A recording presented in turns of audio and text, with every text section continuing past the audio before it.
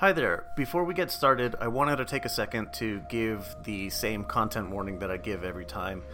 We get into a lot of very difficult subjects, and we can pinball around between something really, really difficult. These kinds of things are sexual violence, domestic violence, verbal abuse, emotional abuse. It gets rough. It can get rough. So, take whatever precautions that you feel are necessary. From the bottom of my icy, dead heart, thank you so much for listening. Enjoy.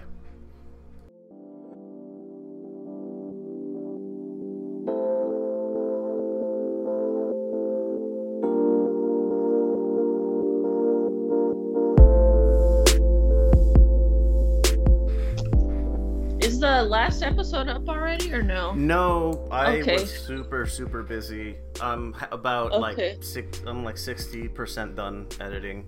So it'll be up tonight, and then I'm going to hold on to this one for a few days before releasing. Yeah. Okay.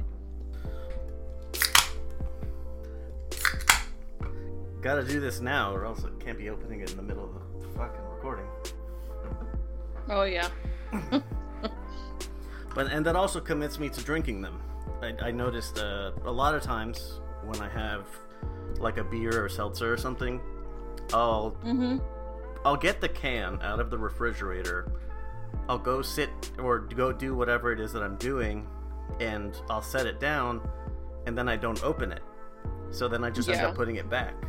I do that a lot with a lot of my drinks. Yeah. So opening them now I have to. Yep. Oh, woe is me. Did the Steelers debut kicked off yesterday? Yes, and they lost so bad. What to? Who the hell did we play? The 49ers.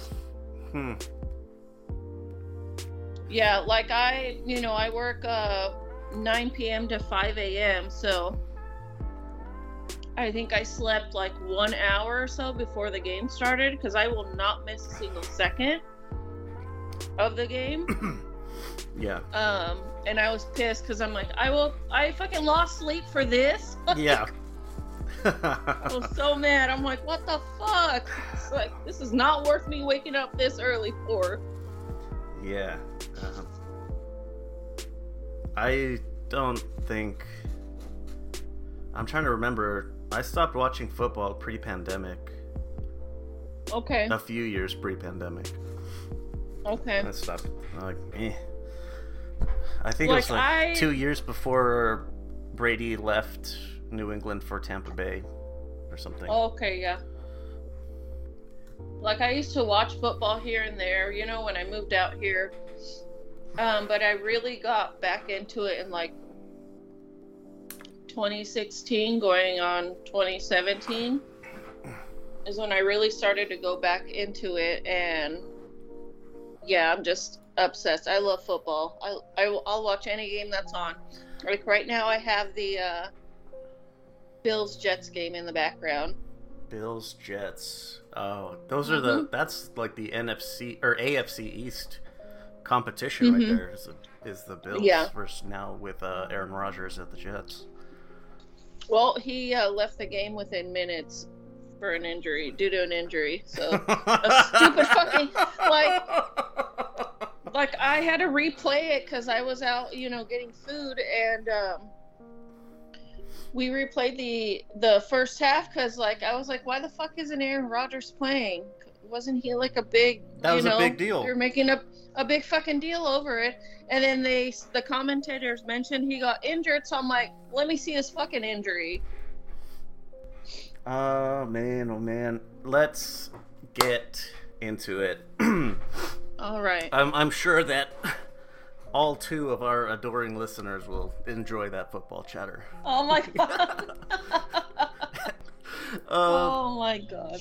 This is Hard Shell Tacos, serving you up the fucking finest of childhood trauma. Today is September 11th. Rest in peace to all those we lost today. The previous episode is going to be released the day that we're recording, so that's my fault. I'm a little behind. Been really busy at work trying to be a good boy and not slack off. And that's been going pretty well. Same. Yeah. I'm like same. Yeah. I'm behind on classwork though, not. Yeah. Let's see. Let me describe 1 to 5 from our last recording to now. I would say 4 again. Things are going pretty well. I did my last session of ketamine therapy, and the realization, I guess the epiphany I had during that one, was what I had already known. What I already knew was that I'm doing too much, and if I don't manage my time properly, a lot of things are going to fall off. Like, I can't juggle if I don't have time management proper. Yeah. So. Yeah. That other than the, being a bit tired from, like, overstretching myself, is pretty solid. So. Yeah. I'm going to hop on your bandwagon there. I'm also a 4, and I'm also, in the same boat as time management goes. Like, I've fallen so behind on my, schoolwork because I've been working longer hours at work the last couple of days. And yeah, I just got a email from my professor this morning. It's like, hey, you're behind. What's your plan? I'm like, I'll fucking catch up when I can. Yeah. But yeah, I've realized I haven't been making time for like that, or even like house, like cleaning up my house or my hobbies, whatever, because I'm just drowned in work. And then I end up waking up, I go to sleep at like 8 a.m., 9 a.m., and then don't wake up till later. But it's also because I try to give myself some me time when I come home from work, since, it's dead quiet. But I'm doing things that don't include my homework. So, but yeah, I'm at a 4 too. And yeah, time management has been my little issue lately as well. If I had to pick a single word, I think on the time management thing, like, will you shut the fuck up? With the realization of time management, I already knew this. Like, this was not. I knew that I was needing to do it. I guess the ketamine kind of helped me grasp it in a more gentle way, rather than beating myself up about it. Gotcha. Yeah, I was more. So I'm gonna say, invigorated is my positive word for the positive week, or week, 2 weeks, whatever the fuck it was. Yeah. Mine is just exhausted. I'm just exhausted because of these long hours, and then like I sabotage my sleep a lot, but I fight it, so it's my fault that I'm exhausted. But yeah, exhausted is the way I would describe your last week. Time. Last week creeping into this week, but hopefully I can manage not staying later and going to sleep at a better time after I come home. I'm trying to think what I used to do. Oh, I don't know if I've mentioned it, but like I worked at overnights at an IT data center, and when I got off in the morning, there's a Circle K like just down the street, which is right before I get on the highway to go home. So I always stop in at the Circle K. And then I would get like the strongest alcohol drinks they have, which they're pretty potent. So like I'll get like 2 or 3 of them, and then for the first like week, I'm going, putting it up on the counter, and they're kind of looking at me like, it's a little early, don't you think?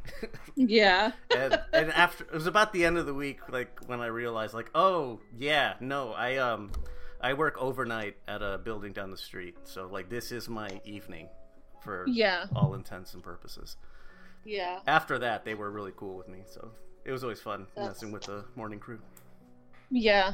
Oh man. Yeah, I'm already realizing like when I go out there in a couple weeks, like my sleep schedule is gonna get so fucked. Like, because everyone goes to sleep at an earlier time, Oh, 2 hours earlier already. Yeah. Let yeah. alone Well, the traveling. Like, Yeah, like everyone will go to sleep at 9 p.m. or 10 p.m. and I'm like wide awake, so I'm gonna have to adjust my schedule to, like who the my fuck does parents or that? something. I don't know. I always go Or to. maybe I won't. Maybe I'll just like do that and stay up until and go to sleep at my 9 a.m. Oh Well, my you won't gosh. have to deal with your mother at that point That's if true. you're always asleep when she's awake, and vice versa. That's true, but I'll have to be very quiet. I have a bit of extra of like sleep aids if you want. Yeah, I might try some. I stopped taking melatonin recently because I hear that it fucks with your hormones. Really? After a while, yeah. So I'm like, I don't want to do that. I didn't know that. Um, so I just take my Benadryl for my allergies, my 5 Benadryl. I take ashwagandha, L-theanine, and magnesium glycinate. And like all three of those are supposed to help you sleep. And like once they kick in, I do knock out. But it takes a while too. So that's probably another reason why I don't go to sleep till like 9 a.m. after I get home at 5. Is because I'm waiting for all of this to work. But I do need to look into a sleep study to see what the fuck is going on here. Yeah, it sounds like it would be a good idea. Yeah. I need to look into that. Let's get into our fourth recipe. And these aren't pigskin tacos that we're cooking here. As you can see, there's a little, maybe you do, maybe you don't. There's a little bit of a theme with these, but we'll see if you catch on to it. I'll start with this one, and this is from the Let's Get Real pack, and it's the level 2. Do you spend more energy trying to fit in or stand out? I would say I spend more energy trying to fit in, because who I am, I naturally stand out. I am naturally apart. I don't necessarily view stand out in this regard to be good. Like I'm not, like a person on a stage or something like that. I'm more of like the weird person in the corner. And so like I spend a lot of my time or energy trying to fit in, trying to connect with other people, and so definitely more fitting in, trying to fit in anyway. Yeah. Mine is kind of I don't know if it's really a complicated answer. I know that as a kid, I definitely tried to fit in, but even though I tried to fit in, I still stood out somehow. Now in life, I really don't care. I don't try to do either. Yeah, I don't try to do either. I'm just me, and if you vibe with me, cool. If you don't, okay, cool. I'm not gonna. Yeah, I don't care. I don't care if I fit in or I don't care anymore. I'm just me, and if people want to accept me as I am, cool. If not, then all right. I'm not gonna try to fit in with you. I don't spend energy on either anymore because I don't care. How do you show people in your life that you care about them? How do I care? I try to remember, small details about themselves, things that they like, their birthday, whatever. I like to show people that I care about them through gift giving. I guess you can call it a love language. Yeah, that's a good way to phrase it. Yeah, but that's how I show people I care. I'll do, I put thought I put thought into what I gift people, and it's based off of like things that they like or little things I remember. Yeah. And things like that. But that's how I show people I care. And then, I'll sometimes just send them a message or let them know, that I care about them and I value them. So like with words and gift giving is how I show people that I care. Yeah, I do the same thing with gifts and being really mindful of people's birthdays, like their favorite movie or TV show or something, make it about that, or whatever is significant to them. What I'm curious about is is remembering their like important things about them, where would that land, because I'm looking at the 5 love languages in the book, and I'm not sure if that would be like words of affirmation. I know, I was trying to figure that out too. Quality time? Yeah. I don't know. Yeah, I quality words. Yeah, I was thinking of that too as I was saying it. I was like, well, does that also count? I would probably maybe put it on like the line of words of affirmation, maybe like just reminding them, that, hey, I care about you. You're awesome. I pay I'm thankful. attention to you. Yeah. So I think it would fall into both. Yeah, I think you're right. And then another one of mine, like I'll do it through, I guess, acts of service, but that's also a trauma response from what I've come to realize.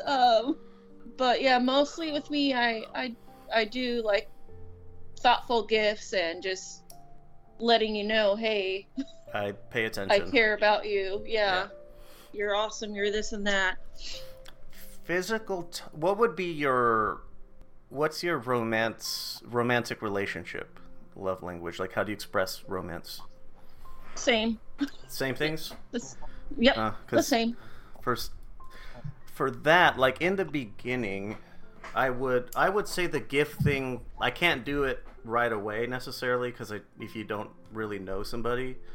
Yeah, same. It takes a little time to get to know what's important to them or what they feel is special. But physical touch is important to me, and words of affirmation, receiving words of affirmation is important. But so I try to give those things as well. Because I don't know what I don't know, so I can only give you love the way that I know, the way that I feel it is. Acts of service was that not understanding that was to my detriment. Yeah, that one is a trauma response. If I've been hearing stuff about that, acts of service is a trauma response. That's definitely a big part of my whole being was acts of service. Doing things for others and putting them first before me. Yeah, I try not to do that one anymore. Physical touch. I'm like looking through this list. I'm like physical touch. I'm not sure about like with like platonic relationships or non-romantic relationships. Yeah, I don't do that shit. Familial. I try to a little bit. I don't know. It's a little weird though. It still feels weird to me. Yeah, like even for me in relationships, physical touch is weird. Like I don't like to be cuddled. I like to be the cuddler. I like to be the giver of the physical touch. Like I don't like to receive it. Like I love hugs though. I will take hugs all day, every day from, family, friends, relationships. But if I'm in a relationship and, my partner wants to cuddle with me, I'll be like, let me just cuddle you, because I don't want it. Because I feel weird, awkward, and I don't like it. I feel suffocated by it. And then partners like, sorry for trying to love you. Yeah. I'm like, I don't know how to accept that without feeling I don't speak that language. Uncomfortable and awkward. Yeah, I'm like, I will cuddle you. Yeah, if and that's like, what you like. Whatever. But I'm like, I don't want it. I don't want it. I don't know. I just I don't like it. But I'm like, hugs, I will take hugs any single day. And there's going to be times where I'll cry getting a hug. But in relationships, I can't be the one receiving physical touch because makes me awkward, uncomfortable, and suffocated. Can't do it. All right, so the next one in the medium segment is a fill in the blank. When I am open, I blank. When I am closed, I blank. It's a two-part. You start first. Okay. Yeah. So when I am open, I'm outgoing, energetic, really jovial, happy-go-lucky, like everything's fun, everything's funny. Stop being so serious. We're having a great time, no matter what we're doing. So that would be more of my open self, I suppose. When I'm closed, It's not necessarily the opposite. When I'm in a more closed modality, I'm more reserved. I can still have and do have conversations. I'm more reserved. Like, I may not necessarily initiate conversation. I am not outgoing. Like, I just fucking said that. When I'm closed, I'm more reserved, I would say. I value my solitude a little bit more, or the value, or the company, value the company of the people who I feel closest to. Yeah. I don't want to be just around anyone. My answer is going to be same as yours. When I'm open, I'm very outgoing. I'm very friendly. I'm very positive and just I'm laughing all the time. I'm comfortable around you. Pretty much the same as what you said. When I'm closed, I'm also like you, very reserved. I'm very quiet. I'm very just short as far as if I'm responding to you or something, just short little one-word answers. I kind of feel like a recluse at that point when I'm close, because like I'll still be civil with people, and like you said, you'll still kind of talk to people, but with that, I when I'm close, I want to be by myself, and I'm just very quiet. Yeah Very reserved. Very recluse. That's usually how I am at work, just because I don't really like a lot of people that I work with, just like they don't like me, and like people see it like, I'm very, like, with the coworkers that I like, I'm very open at myself. I'm, joking with them, really outgoing, joking with them all the time. But if it's people that I don't like, or if I don't know you, like, you're not going to get that out of me. And I've always kind of been like that, like as a kid too. Like, if I don't know you, it takes me a while to open up, because I got to see what kind of fucking person you are first before I, decide if I want to open up to you or not. Yeah, I know how that goes. And like, if I feel a bad vibe off of you or an energy, I'm just going to avoid you at all costs. I'm going to be very short with you. I'm not going to be friendly. Like, I'm really good at reading people and deciphering who it is that I'm going to be opening up to and who I'm just going to avoid at all costs. But I think that's a trauma response. I don't know if you do that, but I still do that. No, not with like body language or anything like that. Okay. That to me is like, I feel that it's pop psychology, armchair psychology. I mean, I guess in instances it works, but I don't read too much into it. What I do, so in a previous line of work I had, developing relationships was really important. So you have to you have to talk to people and get to know people, Gotcha. to develop like a landscape of what certain communities are like. Gotcha. The simple thing is, if you let people talk, they will tell you anything you want to know about them. They will tell you everything you want to know. That's true. It's just a matter of fact. You just give them open-ended questions, prompt them into a direction you want the conversation to go, and they'll just go with it. So yeah. I don't necessarily read people's body language. It might be a misnomer. It could be accurate, could not be. I don't think it's a sure thing. But definitely like a vibe you might sense off of them when you are talking to them. That's a good indication. And then how do they talk to you? Like, are they open to talking to you, or are they more reserved? So with that, like, it's easy to it's just, to me, it's just a simple matter of words. Let them talk. They'll tell you whatever you want. Yeah, mine is like a mix of all of it. Like, when I'm meeting someone for the first time, I'm like really analyzing everything about you. The way you talk, how you're talking, your body language. just your energy that you're giving off, and it just lets me know right off the bat whether that's someone I want to invest time in or not. But I think mine comes really from a trauma response, because like with my mom, you know, we had to figure out what mood are you going to be in today. In my and limited experience, yes. Yeah.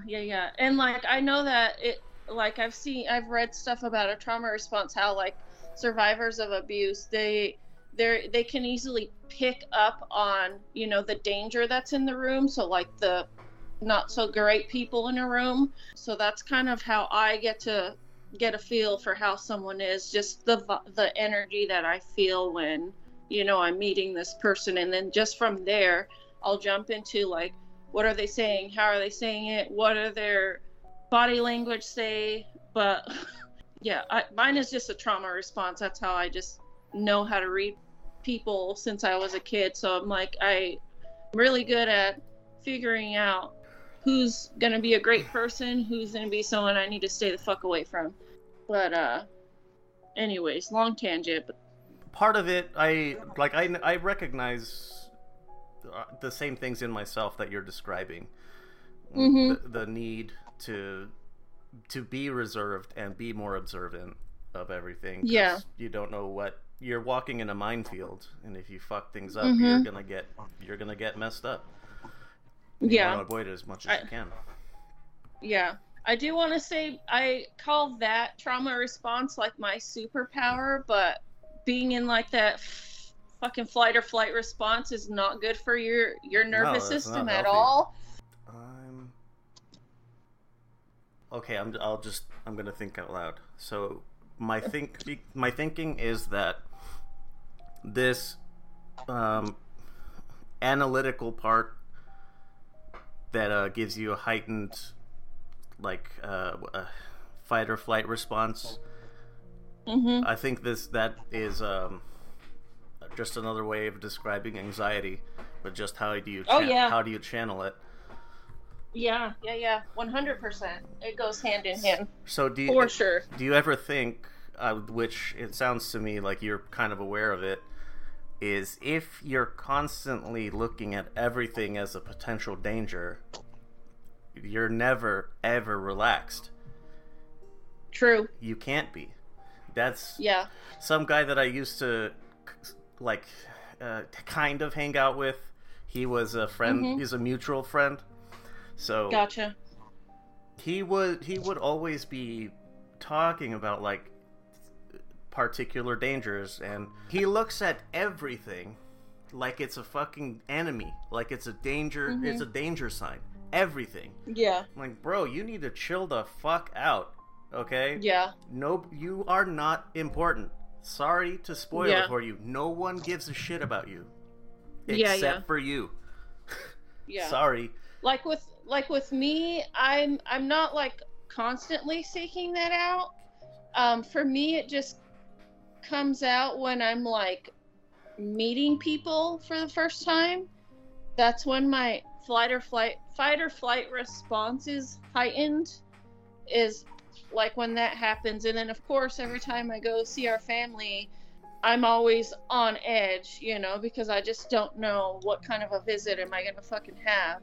But it's definitely anxiety induced as well, and it's probably why I'm like coming full circle here. It's probably why I struggle to sleep and sabotage my sleep, because like the time when I get home, it's dead quiet and I'm able to be with myself, and that's when I'm the most calm, is, you know, when I come home from work, those few hours before I go to sleep. That anxiety and danger analysis kind of thing, keep preventing you from having good restful sleep. It's referred to as hypervigilance, acute hypervigilance. Yeah. Oh yeah, I'm very hypervigilant, and that's one of the things I like. Not good for you. that's why I'm like trying to reduce, because you know I run off high cortisol too, and that's not good for my body.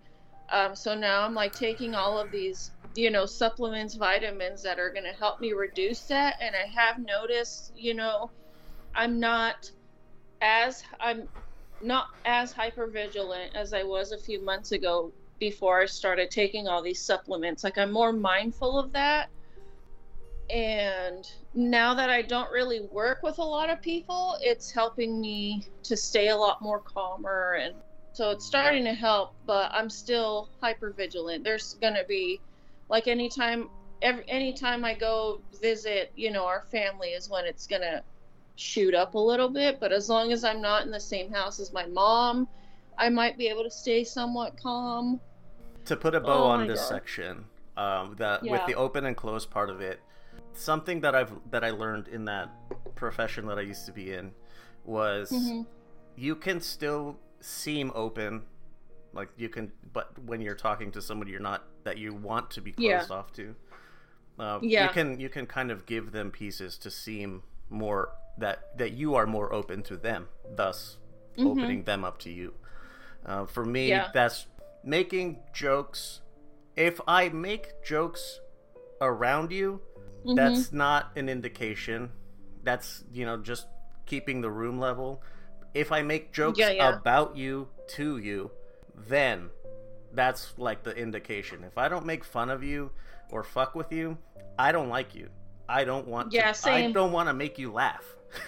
Same. I have zero interest in seeing you smile. Yeah, that's how I am too at work. Like, there was an instance with this coworker.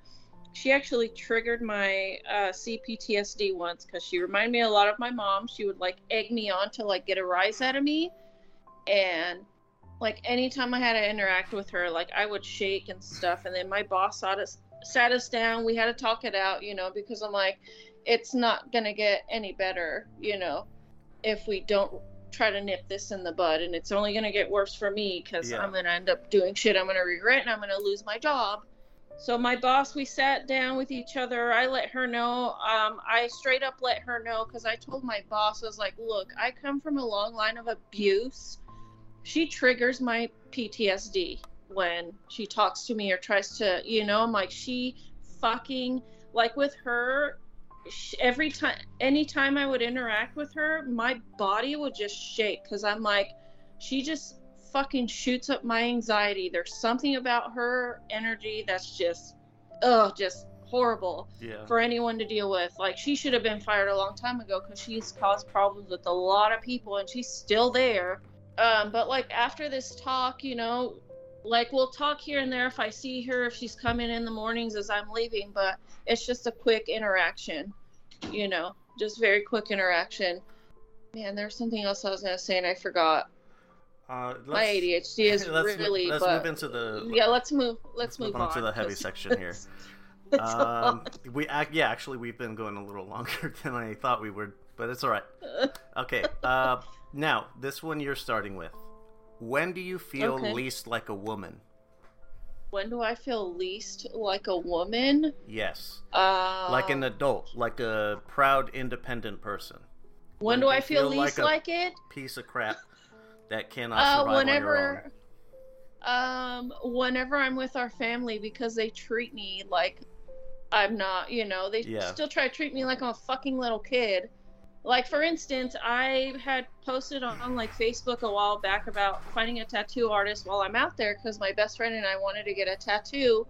And then my mom's like, why are you still getting another tattoo? And blah, blah, blah, blah, blah. Oh, your dad doesn't like it. They just treat me like a fucking kid, everyone over there. And they treat me like I'm a fucking idiot who doesn't know anything. So anytime I'm with our family, I feel less like a fucking, adult. And I fucking hate it. That's when I feel the least, is when I'm out there and they try to talk to me like I don't know anything and try to tell me how to live my life and blah, blah, blah. Yeah, that's one. That's the only time. This might be a little bit of an... I know it is. It's not might. It is. But like an older way of thinking about masculinity in particular is that I am not very handy. So I rely on like YouTube and shit to learn how to do these things. Gotcha. So I can do them for myself. So for a long time, I definitely struggled with that, being with having like YouTube being well, I guess my dad, so to speak. Yeah, I was about to say. Yeah. I was about to say that. Yeah. But then I kind of thought about it, so in a way it helps. But it's like, is it my fault that I don't know those things, or did my dad just not fucking teach me? That's you tell your me. Your dad just didn't teach you. Why? It was that thing you posted on Instagram. Like, why do I have to forgive them when they should be apologizing to me? Yeah, Are you 100%. fucking kidding me? It's not my fault. I don't know. I didn't know how to snake my own drain, because even though it's really easy, right? You'd think it is. You'd think it wouldn't be that difficult to figure out. But there's a little bit of nuance to it that you kind of need someone to explain to you. Another one for me too that I struggled with, for a long time is like that I didn't feel at least like a woman is like, not being married or having kids. A lot of women kind of think they're better than other women because they get married and they have kids, and like society has made it seem like that's the only way that you'll really feel like a woman is if you're married or you have kids. But like, I really just got out of that mindset quickly because I don't want marriage. I don't care if I do or don't get married. The kids thing I'm dealing with, I'm okay now either way. And it's like, not everyone is meant to have kids or be married. Not everyone wants those things. I don't need to feel complete or like I am a woman by having these things. I don't care for them. And I hate women that like look down on other women for not having those things or wanting them. Like they think they're a better woman than you because they have these things, and it's so fucking dumb. That's a really silly thing. Yeah, oh man. And then like women who make wrap their whole lives around these two things, like that's really fucking sad too. You can be a woman without having these things and you'll probably be a lot happier. You can have an identity in spite of those things. Yeah, exactly. So it's just nuts to me. Real quick though, I do want to read what I posted today because I know there's a lot of people that you're right, that can relate to this. So I came across a post early this morning before I went to sleep on Instagram, and I know it's something that a lot of people deal with, and it just says, what if we stop telling adult children they need to forgive the parents who harmed them when they were young, quote unquote, because they're your parents, and start telling parents they need to make things right with the adult children they harmed years ago because they are your children. And it's something that I deal with a lot. Like when I have conversations they're like, but that's your mom though.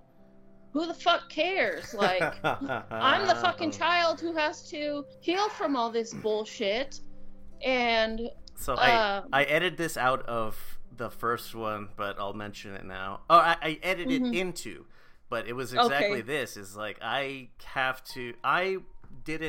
it's a red flag when a man has a bad relationship with their mother. I see the logic. I don't agree with it, but I see the logic. So, but I understand why you would think that, but at the same time, like, that puts me into a negative position for something I didn't do. Yeah. In fact, I was victimized, and that's why. And because I choose not to have a relationship with I'm the bad one. Like, you don't even give me the possibility of explaining it to you. And is that even like first date, second date conversation? I don't fucking think so. I know. When am I supposed to tell you that's why things are the way that they are? So, Yeah. Like, people really need to stop doing that, because it's like, you do need to look. You don't know this whole story. First off, you don't know what happened. Anything. So like, I know a lot of people can relate to that, because there's a lot of us that have gone through shit, and you have every fucking member of your family, friends, or even your own friends telling you, but that's your parent, but it's like, we were the fucking kids. We were the ones experiencing the harm that our parents done, and now we're stuck trying to heal all of that somehow. And there's no life experience that gives you a frame of reference to how Yeah. to process these things. All you know Yeah. is that your parents are doing this to you. That's it. Mm-hmm. Like, And, it's like, not right, but you just Yeah. you can't really explain it. And, like, even a lot of parents will be like, well, that's why you turned out, like my dad says, Yeah, like, you oh, turned all out those awesome ass because of that. whoopings. The fuck I didn't. I fucking hate your wife. I have a lot of resentment towards her, and now I'm fucking traumatized, okay? And it doesn't make... I don't like people that fucking say shit like that all the time. It really pisses me off, and Yeah. I'm gonna go off on people from now on when they say, but it's your parent, but it's this. No. Okay, no. I Oh my understand. gosh. I understand that they were just regular people that had their own faults. Yes, I get Mhm. it. I do, because I'm a person and I have my own faults. I Yeah. make mistakes all the time. But the caliber of mistakes that I make are better informed because of all of that previous terrible experience. Yep. 100%. And because I know what it is to be humiliated, to feel abandoned, completely forgotten. Mm-hmm. Yep. So I avoid doing that to other people. Mm-hmm. I'm more than capable of accepting responsibility for doing something wrong to someone. Same. That does not make me feel like less of a man, is admitting I'm wrong. If I am, Yeah. I am. So what big fucking deal? Yeah. I'm either right or I'm learning. That's it. Yeah. But I think that makes me feel less like a man is when I get negatively stereotyped for how my because of that. Because of how my familial relationships are. When Yeah. they are that way, not from my own doing. I did choose to end them, but I'm not ending them because of something I did. Mm-hmm. It's because of what they did to you. Right. And you're just protecting yourself and trying to, Yeah. putting yourself first. That for once. That feels really shitty. It definitely is. Like, I can look back at a lot of my negative experiences, and I honestly do feel I've come out not just a better person, but specifically I feel I've come out a better man, and I can be a better example for other youngsters out there to not make the mistakes that their parents might be making. Yeah, same. I can be that. I can take what happened to me, what other people did to me, and I can do better because of it. I'm fortunate to say. But what really takes the wind out of my sails is when people judge me negatively for a situation they don't understand. Yeah. Right there with you. I really do understand the logic, but Jesus Christ, nobody wants to be stereotyped for anything. Yeah. So why are you doing it to me? I've had to start saying this. Okay. What part of yourself do you struggle to accept? I'll let you go first. I gotta think on this one for a second. It's a bit of a continuation of what we were just talking about.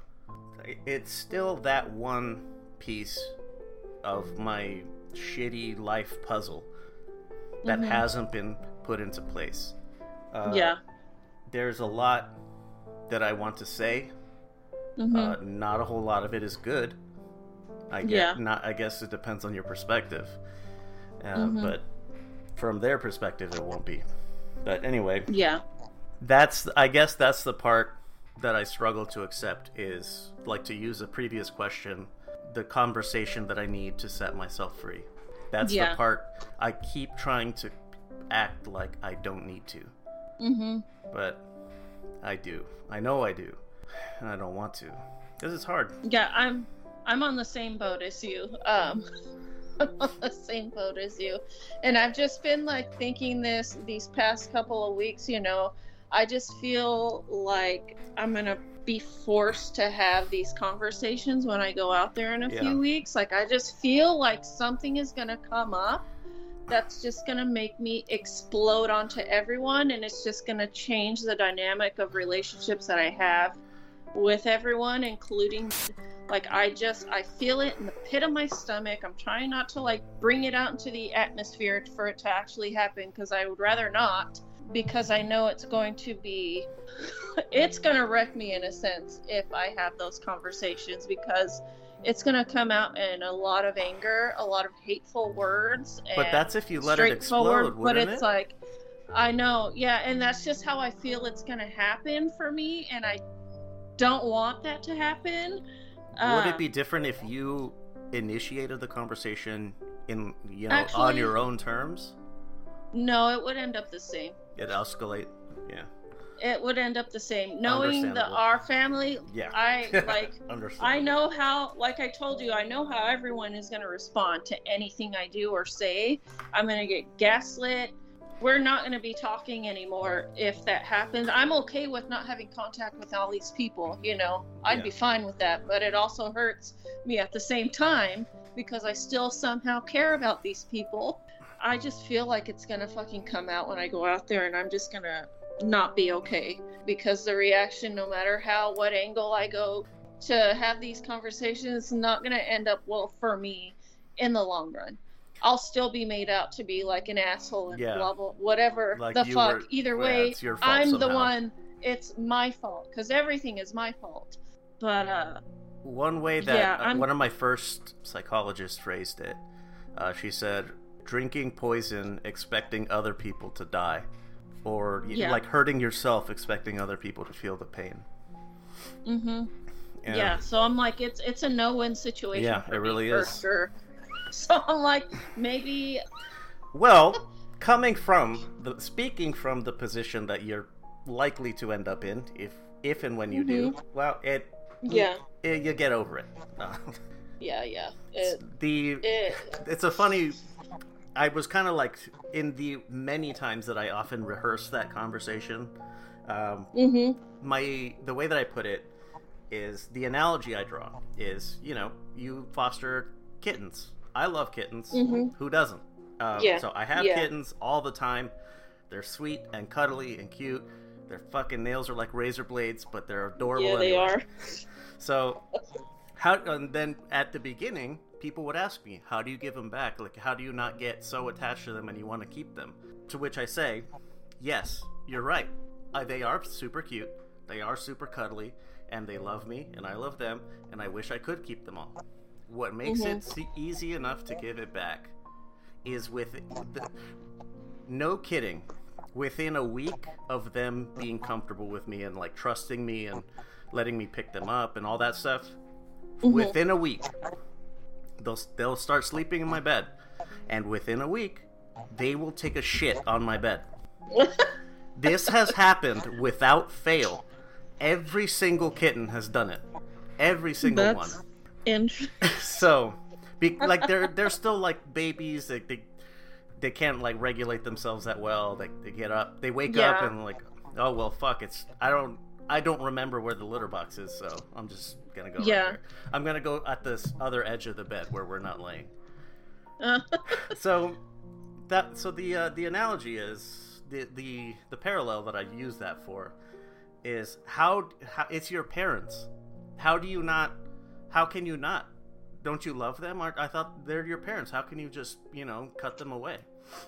And then I remember, oh, that's right. You took a shit all over my soul. That's right. Yeah. That's why it's so fucking easy. Yeah. That's probably what I need to put in my head, with everyone. Yeah. Just imagine little kitten faces on them and it'll be easy. Yeah. Oh my goodness. I might have to try that. That's a good one. Okay. All right. The next one is, when do you feel like the most authentic version of yourself? This is a little bit of a continuation of the when I'm open, but I think this one, I'm going to say same. This is calling for more detail. Describe that part of yourself. I guess maybe try to do it as a third person. You can take this one first. Sure.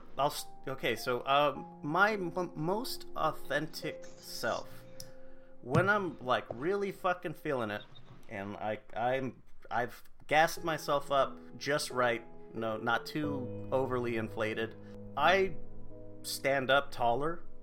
My shoulders are open and like pulled back. I look at people very directly without hesitation. Man, a few instances where this has worked. Actually, how I met my ex was, I was with my friends. We were at a bar, no big deal, just having some drinks. It's just the boys. In walks a group of fucking like 10 to 12 women, right? So there's a lot of them. Then there's like 4 of us. One of them has a girlfriend. The other one is like being too much of a chicken shit. So I, by my fucking self, approached a fucking group of 12 women by myself. And like, oh, it's a birthday party. Birthday party means that we're taking shots, right? And then birthday girl's like, yeah, fuck yeah, we're taking shots. All right, fucking let them roll. And then it's like, I can't. Okay, so I'm gonna need some help here because my friends are fucking cowards. I need some help here. So I just kind of look at these 2 dudes that are like watching me. I'm like, get your ass over here. Are you fucking kidding me? I can't do this by myself. And that was it. That's what the most authentic version of me is confident, courageous, unashamed. Like that's the most authentic version of me. When do I feel like this though? That's a little hard to say. I don't feel like that version of myself very often. Yeah. Not lately. Yeah. I'm still trying to figure out. So to put another story onto it to give you time to think. So I write poetry. I write short stories, among a lot of other things. But so I've got back into writing stories recently, and so I was gonna share them with in my friends group chat.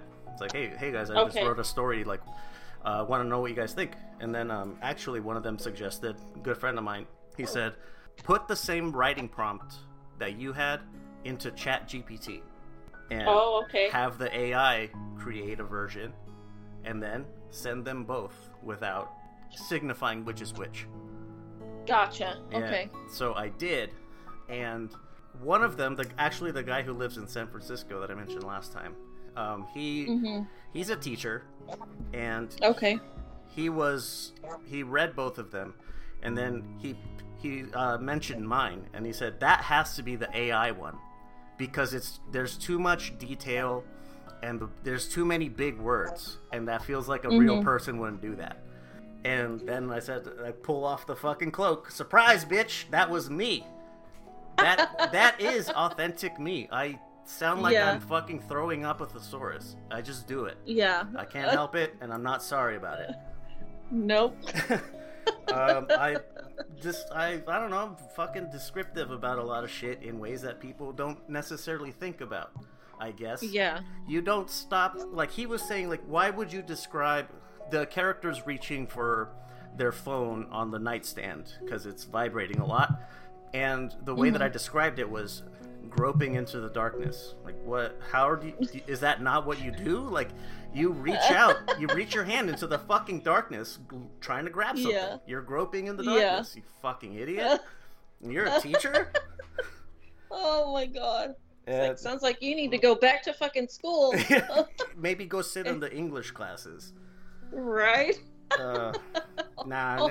It's fine. I get it. I really do. Another real quick one to finish up. My most authentic self, like, I wear enamel pins. I wear one if I'm going out somewhere. I am always wearing one. It does not matter. Okay. If I'm wearing a t-shirt, I still have one. Doesn't matter. Yeah. So most recently, there was an event I was at, and I wore one that had the phrase from Beetlejuice that Winona Ryder's character says to the ghosts when she first meets them. And so I myself am strange and unusual. Yeah. And that's what I wore. Nice. So then, like, we went to a little bar and grill afterwards to get some, drinks and eat or whatever. And like, oh, what does your pin say? So, I myself am strange and unusual. And they're like, yep. Yeah. They're like, yep, Leo, you might be the strangest cat I've ever met. Yes. Yeah. Thank you. I really do appreciate that. Let me try to. I'm gonna. When do you feel the most authentic version of yourself? Mine is just going to be when I'm just by myself, or when I'm like making my music. Making the music. That's a good one. Cause like I really let my emotions or whatever just come out. The creativity is like really heightened. The song titles are like a description of what you're feeling at the time, right? Yes. Yeah. Like what I'm feeling or what I feel, is the vibe of that song. Yeah. So yeah, like I really pour myself into that. I do the same thing with poetry. Yeah. So that's probably when I feel most authentic. And like I'm even gonna say it, like just with you on this podcast, I'm able to be myself. This is me, I'm gonna put in the sitcom or Family Matters. Oh sound. God. I mean, it's true though, because like I've always like told you, like you're probably the only one who will understand me more than anyone, because of we went through the same shit. Yeah, unfortunately, we have a lot of similarities there. Yeah, so it's like I feel comfortable, just opening up like this with you, because I know I'm not going to get berated, judged, gaslit, whatever, because you understand. So like I'm able to just, there's no like mask or anything going on when I do this podcast with you. It's just genuinely me, and I don't feel ashamed about it and any of that, but that's the most the time I feel most authentic is like just with me, myself, my music, or whatever other creative outlet I'm trying to work on. And creative outlets within this podcast, I'm able to be myself, and not feel shame or guilty of being myself. So those are my two. What? Now, I want to explore the music part of it a little bit more. Mm-hmm. Like, because for me, I don't make music myself. So I put on, particular playlists that really pluck at the strings of my brain, in a matter of speaking. So, like, I'll put on that, and the way that I am when I'm writing is it's like tunnel vision.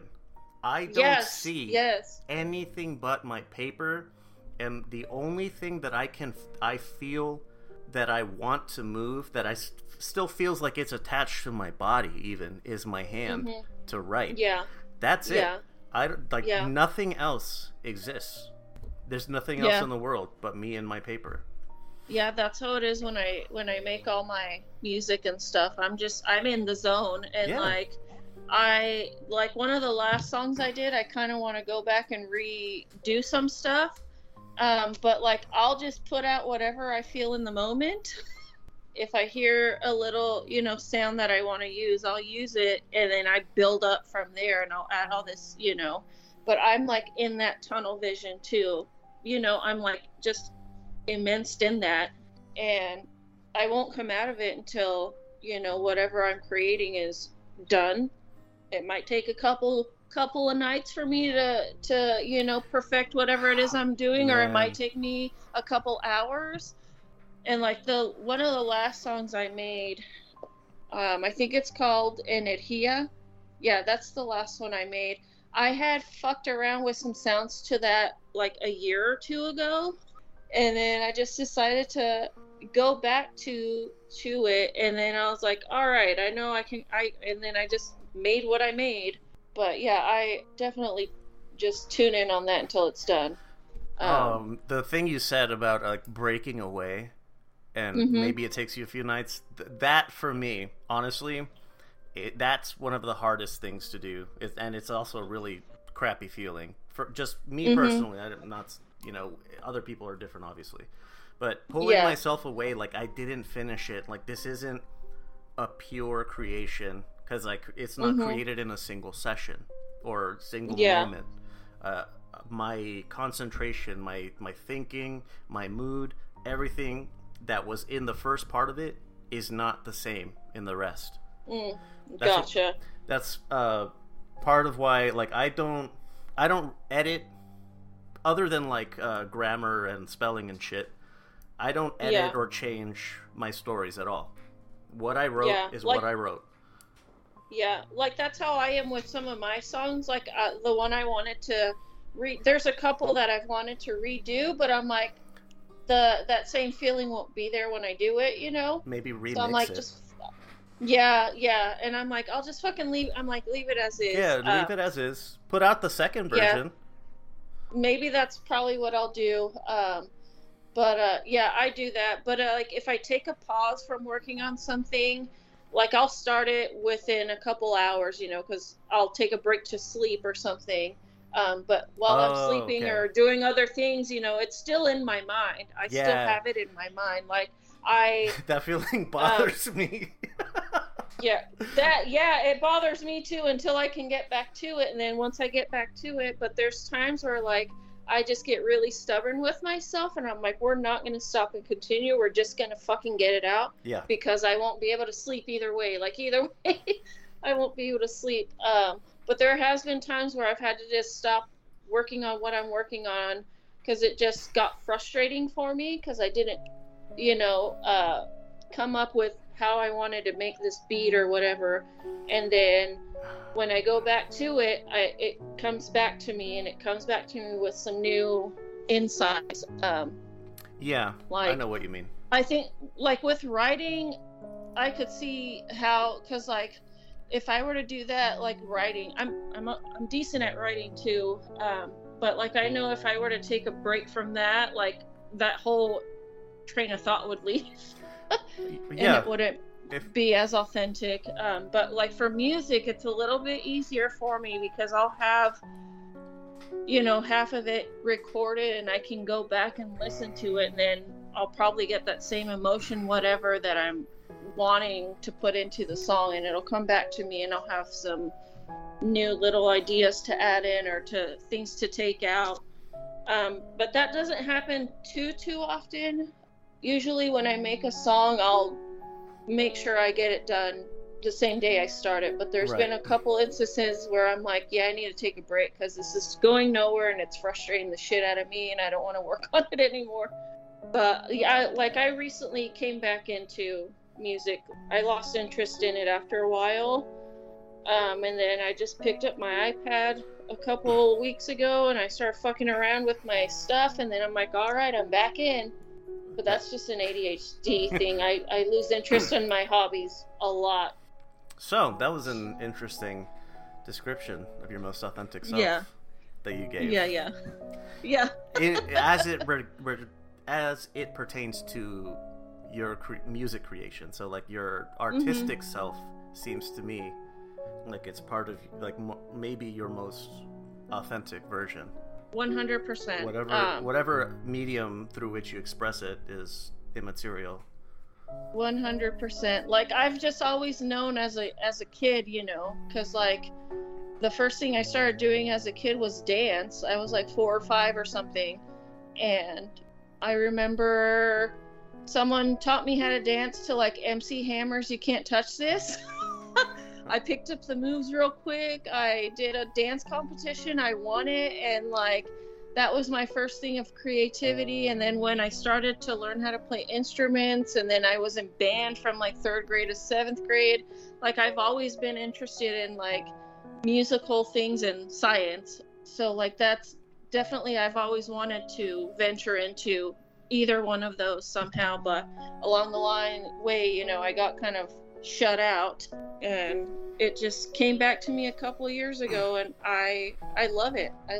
I want to learn how to play any instrument I can get my hand on. The only one that I struggle with is stringed instruments, so like guitar.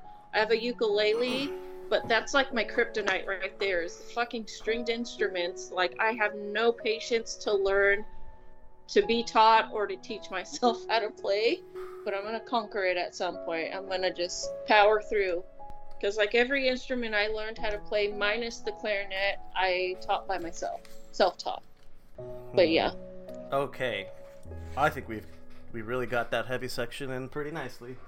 Yes, I agree. All right, let's move into the light section. What fictional villain have you found yourself rooting for? Oh God, you go first because I there's have no idea. Yeah, okay. I'm just gonna say just because I have always been obsessed with the Little Mermaid. Ursula? Ursula. I just love. I don't know. There's something about her I just love. I just love her.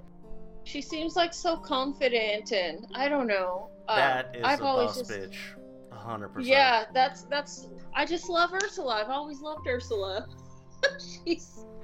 she's I don't know if I would say well, maybe I am rooting for her, but it's kind of fucked up what she does, but she's like a bad bitch, yeah. And I love her for that. She's dramatic and confident. I love it. I love it. I think I have another one that I kind of would root for, and it'll be Draco Malfoy. Draco.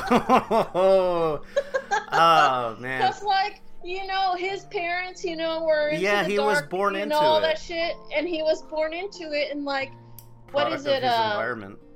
Yeah, so I root for him because he didn't want to be those things, just like when and when he had Sirius Black and Bellatrix do the whole fucking oath or whatever to protect Draco because he has to kill Dumbledore or Severus Snape. My bad. I feel bad for him because you can see he doesn't want to do these things, but he has to act this way because that's what his dad, that's what's expected. Mostly his dad. Yeah, so later on, it's also that Voldemort expects him to do it too, and if he doesn't, he's gonna die. So yeah, but that's another one I'll root for is poor Draco Malfoy, man. Yeah, it doesn't excuse him being a racist fucking asshole. That too, but still, he's a little sympathetic. I guess The Witch, maybe Black Phillip. The Witch? Yeah. So with Anya Taylor-Joy, they're out in the woods farming because they got kicked out of their little congregation. Oh, I don't think I've never heard of that. The Ninth Gate is a Johnny Depp movie where he is a book collector / hunter. He is often commissioned to collect rare books from certain people for for a commission, obviously. And so there are 3 particular books. It's the only 3 known copies of it's supposedly the book is partly written by the devil. And that's the mystery of that he needs to figure out. And in that story, I don't know if the devil's played by a woman. I don't know if she's necessarily a villain, but I was definitely cheering for her. Okay. In that story. All right, I'm gonna have to add this witch movie to my watch The Witch list. It's might be spelled with 2 V's instead of a W. I don't know. It depends on how you look for it. Okay, yeah, it came up on Google as The Witch. Yes. Okay, so it's on HBO Max. All right, I'm gonna add this. I'd highly recommend it. Yep, there it is. In this another lesser known movie, Session 9. It's horror-ish, suspenseful, kind of. Can't tell you more than the villain's name, and it's Simon. Okay. So Simon, I was definitely wanting him to come out. Okay. And you see how he does, because obviously he has to. But gotcha. Okay. I think my boyfriend watched that show. I'm not 100% sure, but it seems like something he would watch. Session 9 is really good. Yeah. I think he does watch that. Okay. What are you good at doing that you don't enjoy doing? I'll start. I'm pretty fucking good with computers. I make my living doing it. I fucking hate working, helping end users. Like people and their personal laptops, like their workstation. I can't fucking stand it. I don't want to talk to you. I don't want to look at you. I don't even want you breathing the same air as me. Get the fuck away from me, because I cannot do this with you breathing down my neck. Oh my gosh. I think that's what my brother does for a living is IT. Yeah, if I'm not mistaken, we're in very similar fields. Yeah. Like, oh man. That's interesting. I don't even think my brother likes people, and I'm like, that's your job. Not necessarily. There's aspects like now the only people I deal with are other very technical people. Oh, okay. Well, that's good. So it's easy because they know what we're talking about. What are you good at that you don't enjoy doing? Mine is being in charge, like being a leader in a company. Oh, being in charge is not. I don't like it either. Not to toot my own horn, but in like pretty much most of my career in the workforce, I have been in management positions. I love it, but I also fucking hate it because I have to deal with a lot of employees coming up to me with all their stupid fucking questions, crappy fucking problems, whiny, and then I have to deal with my own bosses, because I'm a very stubborn human being. Like, I'm very stubborn, and like when it comes to my work, like for instance with my job, I usually leave a note for my boss or one of my other higher supervisors, and I give them a list of what I'm doing. And then there's times where they will change that list, and it pisses me off because I want to do what I want to do because I know it's stuff that needs to be done. Yeah, it's and 2 hour benefit. Compromise and do and I have to do this other shit, which will then put me behind, and then I'm gonna have to scramble and figure out when I can do the things that I want to do. I love being in a leadership management position because I'm good at it, and I've always been good at it. I'm good at leading people, training people, but you just gotta deal with all these fucking idiots at the same time, and it's I definitely know what you mean. God, like now that I'm overnight, I love it because I don't really deal with a lot of people. I don't have my boss fucking pissing me off every second of the day with his own list of what he wants me to do and just being annoying. I call him my annoying little brother because if he gets bored, he'll just start bugging you about whatever. But now that I don't have to really deal with people, it's a lot better. But yeah, that's the thing that So leadership? I'm good at it. I'm very good at it, but I also fucking hate it because you have to deal with all these people complaining, crying, and all this stuff, which is the part I hate the most. Another good movie to add to your list. I Trapped the Devil. It's another... Is this a horror movie? No. Horror-ish. Okay. It's suspenseful, it's thrilling. There's no, like, monsters or gore or anything like that. Let's see where I can watch this. I think it's only on Amazon. Oh, okay. It's a good thing I have that. Alright. But that's another villain that I was kind of cheering for. I'm like, dude, I want to... You see where the quote-unquote devil is trapped, and like they talk to it, and like, come on, like I want to see it. Get out here. Okay, let's wrap up. What is your current addiction? My current addiction? Let me see. Well, now it's football because it's back. Oh, sure. Football, and I think that's it. Just football? Football, listening to various podcasts at work. Let me see right now. I'm addicted to ice cream right now. I'm like, it's weird. I was trying to explain to people, like, with my ADHD, you just go on pics of stuff. Yeah, and like right now it's fucking ice cream, but it has to be in the cones. Ice cream cones, like that's the only way I want to eat it. A couple weeks ago, it was fucking like Reese's peanut butter cups. That's the only snack I wanted to have, and like yogurt covered pretzels. Those are good ones, though. Those are really good. Yeah. But like as far as food, it's definitely fucking ice cream and ice cream cones. And then football because it's on and it's back, and just really listening to a lot of podcasts. So you mentioned that you're addicted to football. Yes. Do you remember I asked you if you could guess the color of the thumbnail of episode 3, recipe 3. Yeah. It's Yeah. Steelers gold. Oh, Are you fucking right. kidding me?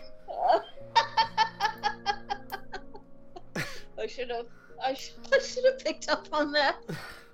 Man, I thought you would have got it. Oh my lord. Because Yeah. you were watching I'm an Steelers idiot. at the time. Oh.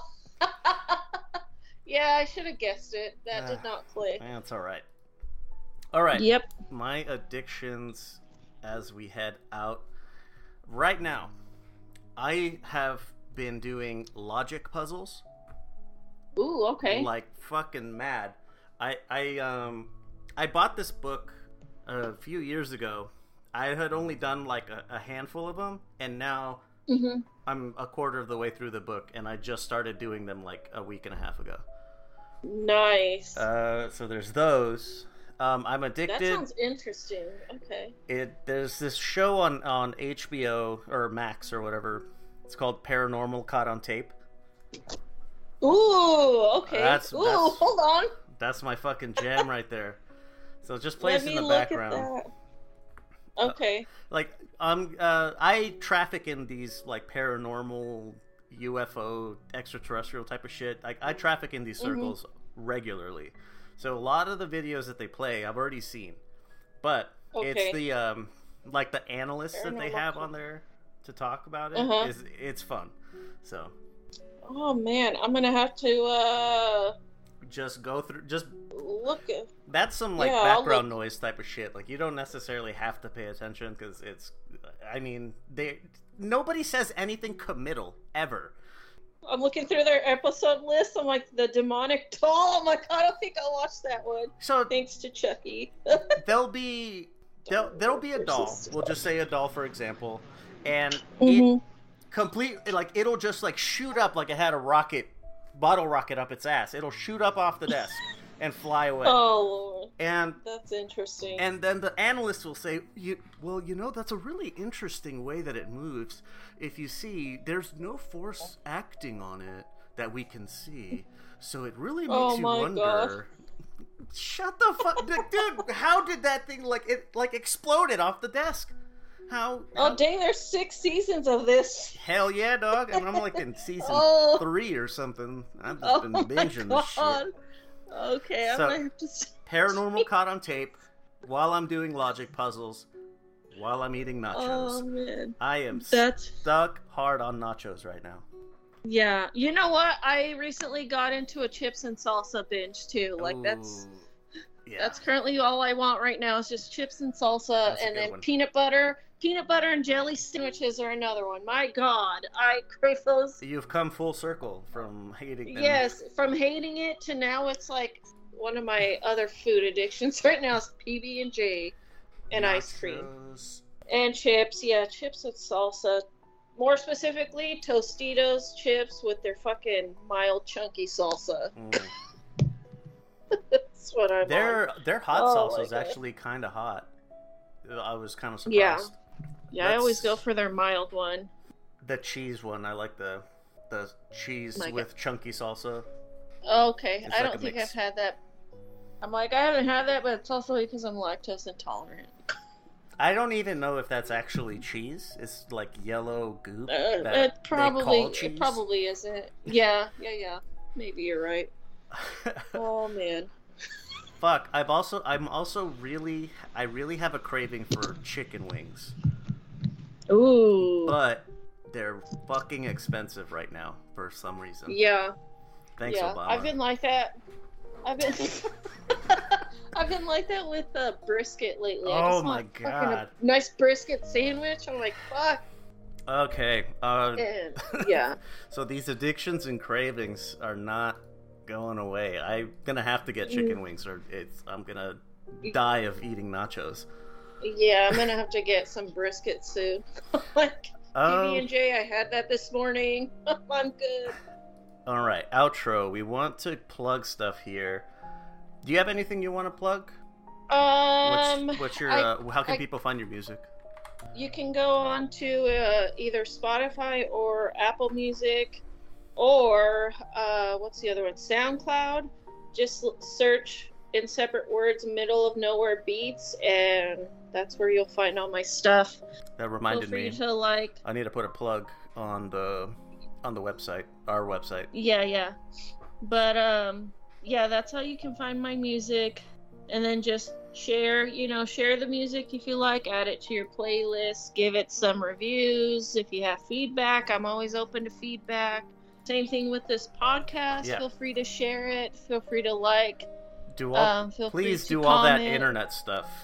Likes, shares, ratings, reviews, all that shit helps. If you want to comment on something that was said, or you want to suggest something to talk about, the number is 833-LUX-PODS, +1 if you're international. Homegirl is going to get you on the outro with the website again, which... I already forgot it. She says LVX Entertainment, but you could do LVX Media, either one, .net. They both work. There you go. There's, fair warning, there is a lot more MMA and boxing content on the front page, just because that's how this whole thing started. So, if you give me a fucking reason, I'll put something else on it, dear listener, because I fucking love you so much. Yeah. And for those who have been listening, thank you for listening. We really appreciate it. Definitely share with others. This is going to be recipe 5. Yeah, dang. Okay. We are making progress. Yes. Oh, come and get your tacos, babies. Thank you all for listening. Bye. Bye. We'll catch you on the flippity flip. Thanks for listening to this episode of our podcast. If you have any questions or comments on what was discussed, or have a topic you'd like to hear on the podcast, you can leave a message on our unattended phone line at 833-589-7637. That's 833-LUX-PODS. For more shows like the one you just listened to, go to lvxentertainment.net.